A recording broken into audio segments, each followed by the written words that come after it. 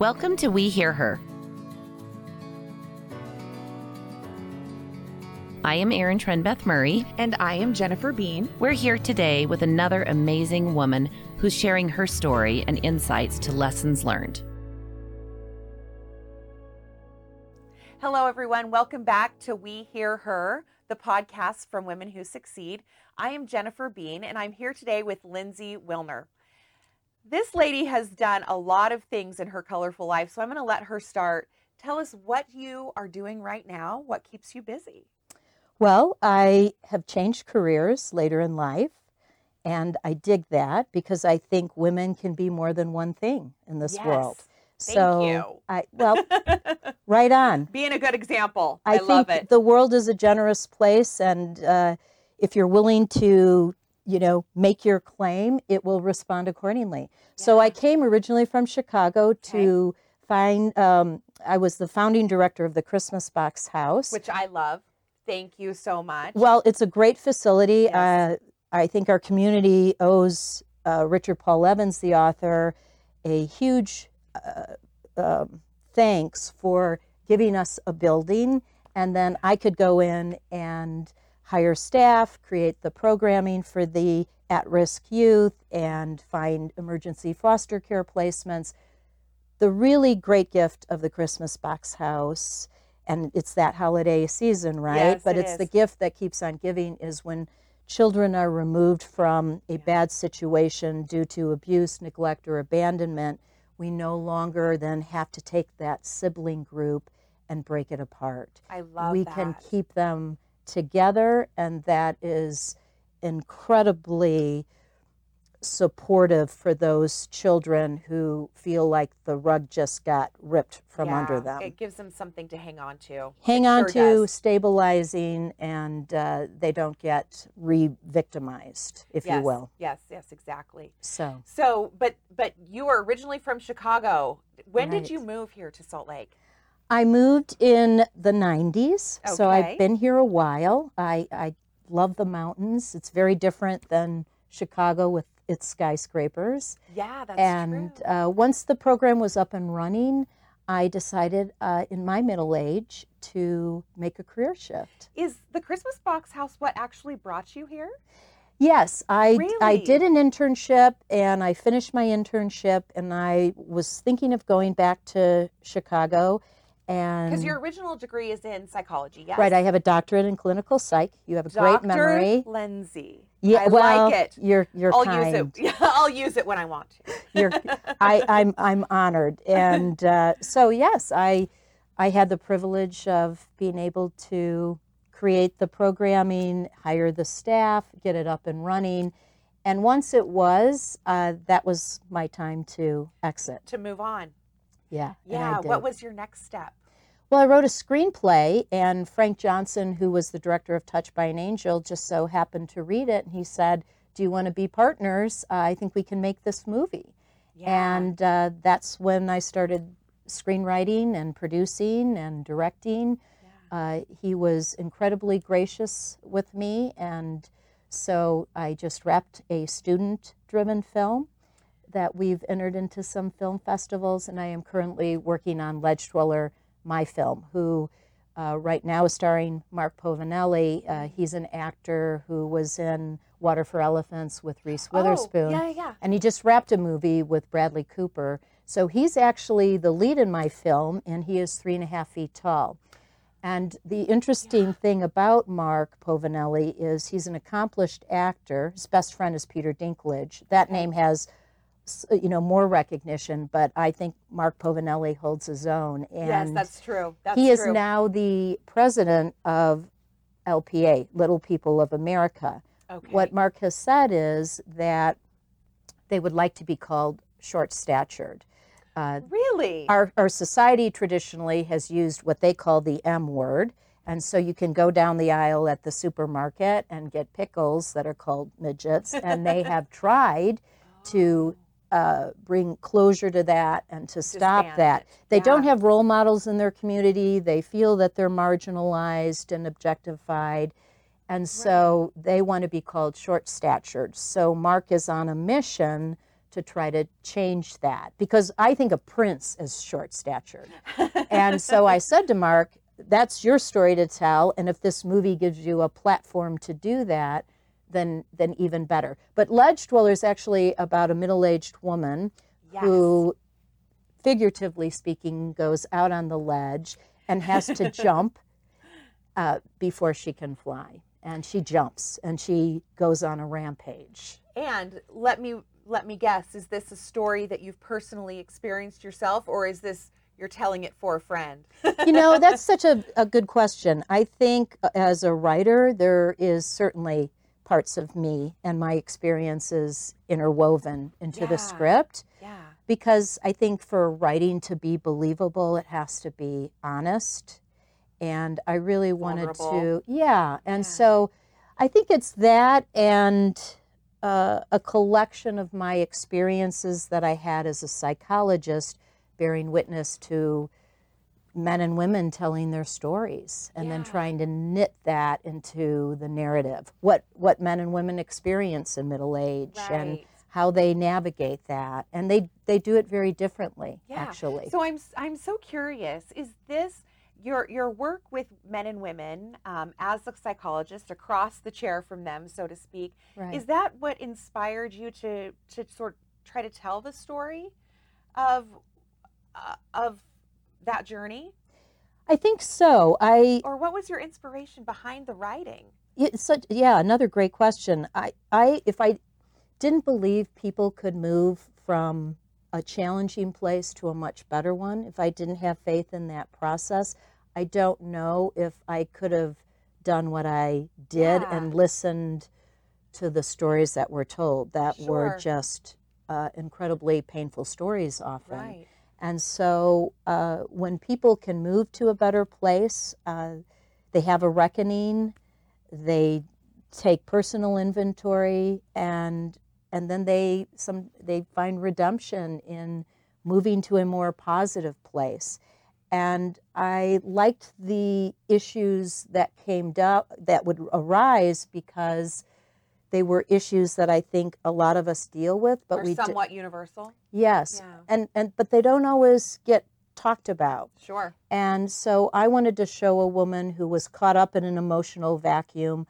Women are socialized to put everybody first, and that's why in this story, she when she finds out her husband is having an affair with a very close friend of hers, she doesn't turn her anger outward, she turns it inward and engages in very self-destructive behaviors. And she has to go through that until she finds her way into her own footsteps. I love how your personal faith and belief that things will work out, and that there is beauty beyond. Well said. Beauty beyond the struggle and the challenge and the reality that's right now. There's something else next. Yes. And do you find that you've had a moment in your life where you've been on the cliff, ready to jump? I do. I Once think, or multiple times? I think multiple times. And I think one is when I decided to switch lanes with my career. It was a gutsy move. Very gutsy. And I love what you're bringing along from one career to the next. The stories. Yes. And that you were able to somehow weave with your own. Yeah. And then put on paper. Yes, I think for me as a writer, it helps to be a keen observer of human behavior. Oh, yes. And so I try to observe and listen. And that's the key, too, when you talk to an actor. I think if you talk to the actors that are really good at their craft, and when I say actors, I mean both men and women, yes, sure. They will say the most important thing. I actually had the honor of talking to Michael Caine about this. Yeah. Listen. If you listen, then you can be in the moment with that person and respond in an authentic way. Right. And it takes me back to one thing I tell my kids, and I hold so true to my heart, and that is to listen, to understand, not listen to respond all the time, right? And I think that's where you find the fine details and sort of the story. right? so to speak. That's the pulse. Yeah. Yeah. That's really where the pulse is. Yeah. What do you love about Utah? I love the mountains. I love the outdoors. I think when I'm hiking in the mountains or I'm skiing, it's a very humbling experience to, as weird as this will sound, to feel insignificant in the moment and to bow to all the majesty around me. I like that. It keeps my feet on the ground. Oh my gosh, I love that you just said that. One thing I actually posted on social media when I was in the Rocky Mountains, and one of my very favorite feelings is to stand in awe of something so majestic, Right. and yet feel like such a speck, such a small part. And in some ways that insignificance is Thank you. rejuvenating, I love that. right? It allows you to maybe look through the lens a little bit differently, so that not every move you make is completely critical, but in general, you're moving in the right direction. Puts it into perspective, right? Right, exactly. Yeah. What side of the camera do you like to be on? Well, I'm not thin enough to be in front of the camera, so I'm very much behind the camera. And unfortunately, that's what's sad. And I'd like to start a nonprofit for women behind the lens, because despite grants, support for women, Yeah. less than 10% are in jobs behind the camera. If women are in film, it's usually in front of the camera, as an actress. So. And that probably a bit perpetuates where women should be. It does. What is it like to be behind the camera and directing the story that especially the ones you've written, and see people bring it to life? What is that like? It's very invigorating, because the whole is greater than the sum of the parts. Yes. And I think in film, it's a collaboration where if people leave their ego at the door and they come for the higher purpose of the film, and they listen to one another without judgment, and they're willing to collaborate without ego, I think there's a transcendence that comes, a transcendent identity, if you will. Yeah. And that always not only raises everybody's game, but I think it just makes for a better story and a better film in the end. Gosh, and what if we could all live like that in our world, Right? right? Transcend the individual opinions and perspectives to something greater. Right? And I think women are socialized, I would argue, to have a proclivity for that. Yeah. We're socialized to not be threatened by interdependence. We're socialized to share our feelings, to have discussions. All of those things are important on a set for actors to be able to talk to one another, Sure. figure things out. And they do have to rely on one another in order to make a scene convincing. For me, that always came naturally. The problem, I think, for me as a woman is I've also been socialized to put everybody else first. Yes. And so I try to walk that tightrope and recognize that there should be balance there. Right. What do you think has been your most favorite decade of your life?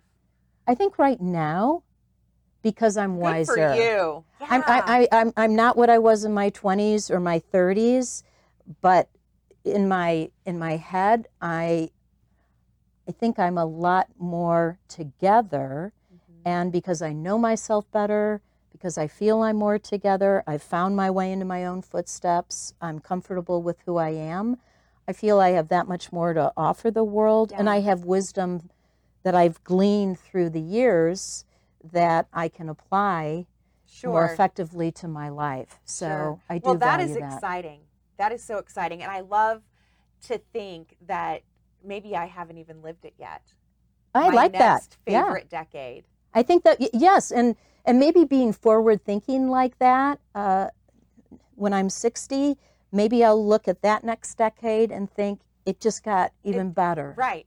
Because, to your point, right, if what you're living is so influenced by the past and what you're bringing along, there's always going to be more of that when you're moving forward. Right. And it's a hopeful way of seeing the world. Yeah. What's on your bucket list? Well, getting back to feeling insignificant on the mountain slopes, I would love to swim with whale sharks. Whale sharks. And they're these majestic, huge creatures that live in our oceans, but very gentle-spirited.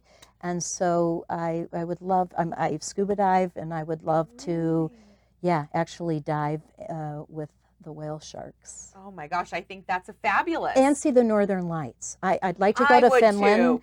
I would too. You know those sort of ice huts that they have? Yeah. Not ice huts, but they're glass, and you can see through, and I would love to witness the northern lights. It must be like a Pink Floyd concert. Right. We'll Right? never know, but maybe we'll get close enough there. Right? Another place where where else, when how do you get that feeling and replicate that throughout the day? If you can't land yourself in nature in that way, are there other moments you can find that and try to replicate it? I think just taking 5 minutes out of a day. I don't think a person has to take more than that, and just sit. Have a cup of tea, I don't know, something to drink, take a walk, take a deep breath, center oneself, look at a tree that, is swaying in the breeze outside your window. Yeah. I think it's important to be mindful and present, and just taking some time out to think, worry, not Connect with worry, yourself. Connect, Yeah. is incredibly restorative. Yeah, that's absolutely true. Sometimes I would also add my kids to that list. To spend time Yes, with, yeah. Sometimes they, their perspective is so different, and to hear their worldviews, right, and know to think you're about, shaping them too. right. Then it gets a little bit scary. Right. You're like, I'll just go stand in the mountains. That's easier. So you are a mother. I am as of two. well. Yeah. Tell me, a mother of two. So both sons? No, I have a daughter who I had at 40 and a son I had at 45, and they weren't planned, but they're welcomed. Oh, I love that. What was it like becoming a mother a little bit later in life? It was a wake-up call, I think, that I had to think about other people. And I had to show up. And children are the greatest gift. They're a gift of the highest order. But it's to me, it's a massive responsibility. Yeah. I want to raise good citizens of the world. If there were 3 things I could impart. Oh, tell me. Kindness, respect, gratitude. Those would be the 3. I'd like them to lead with that. I think if they lead with that in their lives, again, getting back to my worldview, that the world is a generous place and it will respond accordingly. Agreed. There is abundance to be had, Yes. isn't there? Mm-hmm. How do you see yourself in your children? I like that they both have a really good sense of humor and can laugh at themselves. I bet your home is a loud and full place at the end of the day. It is, and I really enjoy laughter at the dinner table. And that's sort of a time when we come together at the kitchen table, we catch up with one another, and I think what I really value most about it is, for the most part, we come and we have a sense of humor, and we can laugh about things, we can talk about things. Yes. And I like the fellowship, I like the coming together. Ah, me too. Me too. Whether it's in my home with my family or here doing this sort of conversation, or, at a dinner table in the community. I love being curious and getting to know, what's going on out there. And you mentioned early that Severed is your son's next. He wrote the screenplay. It's a short, and it was a student-driven film. So a couple of his classmates were in it, and some other young children. They were all about 12 at the time, who maybe wouldn't have had a chance to enter an industry that's hard to penetrate and break through. And these young people came together and they made a film. They learned about NDAs, non-disclosure agreements. We had an attorney, obviously, that had to help craft that. We had so many adults who showed up to mentor, and I think that's important, is to mentor the younger generation. I like that women are natural mentors. Yes. And I've also, though, been afforded the opportunity with Frank, for example, to have a male mentor who extended the hand of grace to me, Yeah. who treated me with respect, kindness, Gratitude. and yeah. yes. So I like when people can just come together for the greater good. Yeah. And I love that you extended your hand back to your son and said, come follow me. I might know a few things. It's completely different to work with a child than it is to raise that child. Right? I Well, I made imagine. him watch The Stepford Wives, an old film from many moons ago. Oh, because it is that old, isn't it? I want to raise a young man who's a feminist and who gets it. Oh, thank you to all the women out there that are his age. Thank you. Thank you. Yeah. So one last question. Are there any parting thoughts that you have for women of Utah or women in general, things that you have gathered in your journey that you would want to share in fellowship with them? A couple of things. One would be take risks. It's okay to fail. Yeah. When we know better, we do better. Yes. And if we don't take risks, I don't know if we can really grow. Sometimes coloring outside the lines can lead to adventures that are incredibly Yes. growth promoting. Right. So I would say reach, push, be uncomfortable, Risk. feel it, or you just might miss out. And I will say this, lead with integrity, lead with confidence. And confidence is, I've got this. Now, arrogance is, I've got this better than you.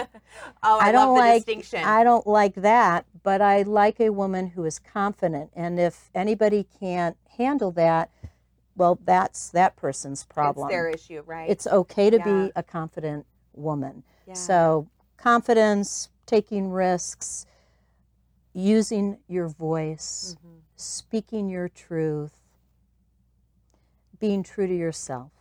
I think all of those things would help a woman try to make the most of the opportunities around her. I love that. I see all of those things in you. Well, right back at you. Well, thank you, dear. It has been so wonderful to spend some time with you today. Well, the privilege is mine. Oh. Thank you. Thank you. Thank you for taking time to hear her. Join our efforts and learn more at womenwhosucceed.org. A big thank you to our sponsor, the Clark and Christine Ivory Foundation.